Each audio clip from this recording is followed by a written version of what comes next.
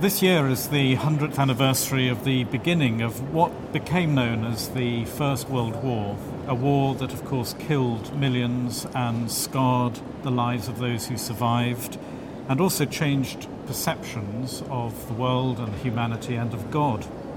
And as part of St. Paul's remembering of the pity and tragedy of war this year, we asked Jerry Judah to create a work that would help us and all of our visitors to stop and reflect. Jerry was born in Calcutta and moved to London with his family when he was 10 years old. He's now an internationally acclaimed artist and sculptor, and his work is found in museums and public spaces across the world, including the Imperial War Museum. Jerry, welcome. It's great to have you, thank you here. Can you tell our viewers a little bit how this work came about? Well, you invited me to the cathedral to show me the walls and ask if I could do something that would express the First World War, to commemorate it.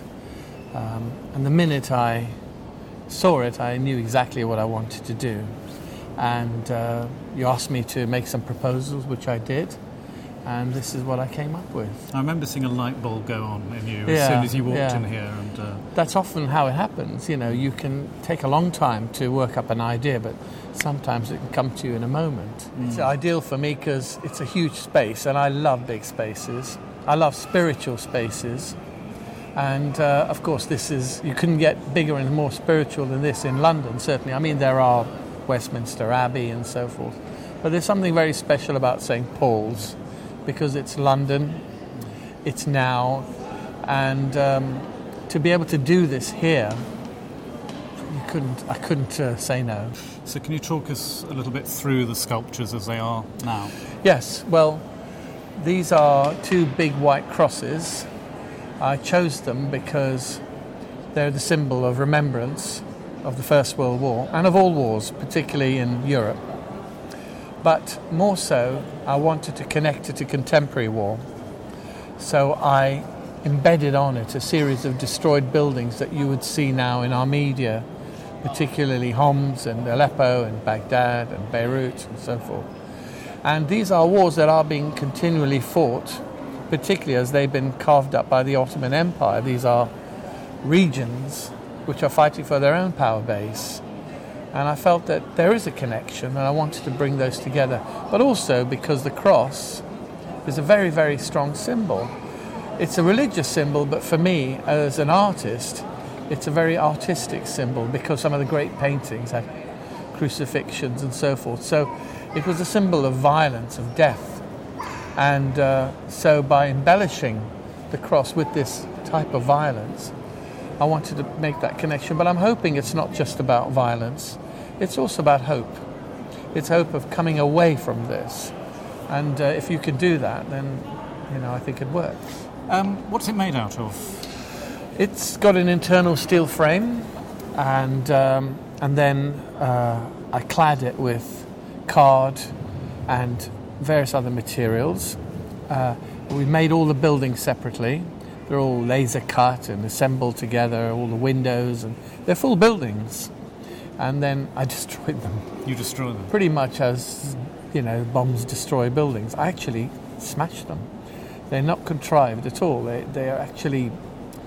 There is an act of destruction. It's sort of an act of performance in a way. And then we painted everything in acrylic gesso, white gesso, because I wanted the purity of the white. They look fantastic in the original material, but I think the white made it for me. And then we assembled it. So composition was a very big part of this. And why St. Paul's? I mean, is this an exciting place for you to be? Oh, St. Paul's is London. St. Paul's is the world. It's the place to come to in London. It's the place that personifies London for me. I mean, you look at the Second World War, Herbert Mason's photograph of, St. Paul's in the middle of the Blitz and all the smoke. And it's a symbol of defiance. It's a symbol of continuation. But I think also for me, it is the iconic centre of London.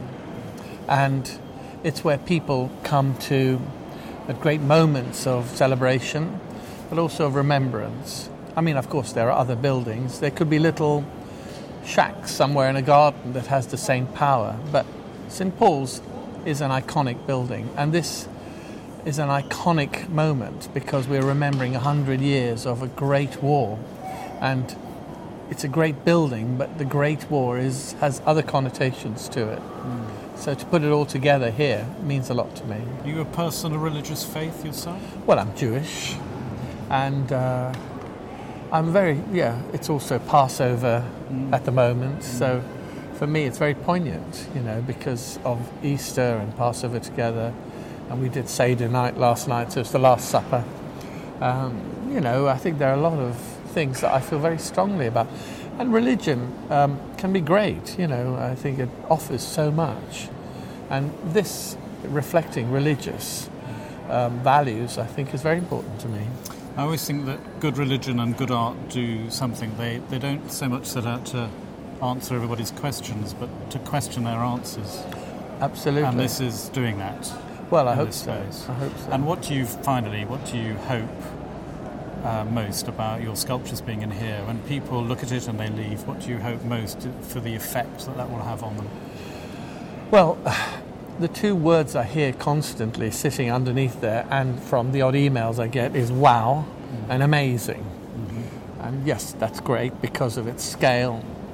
But I think I want people to reflect from it. I want people to think. That's why I do it.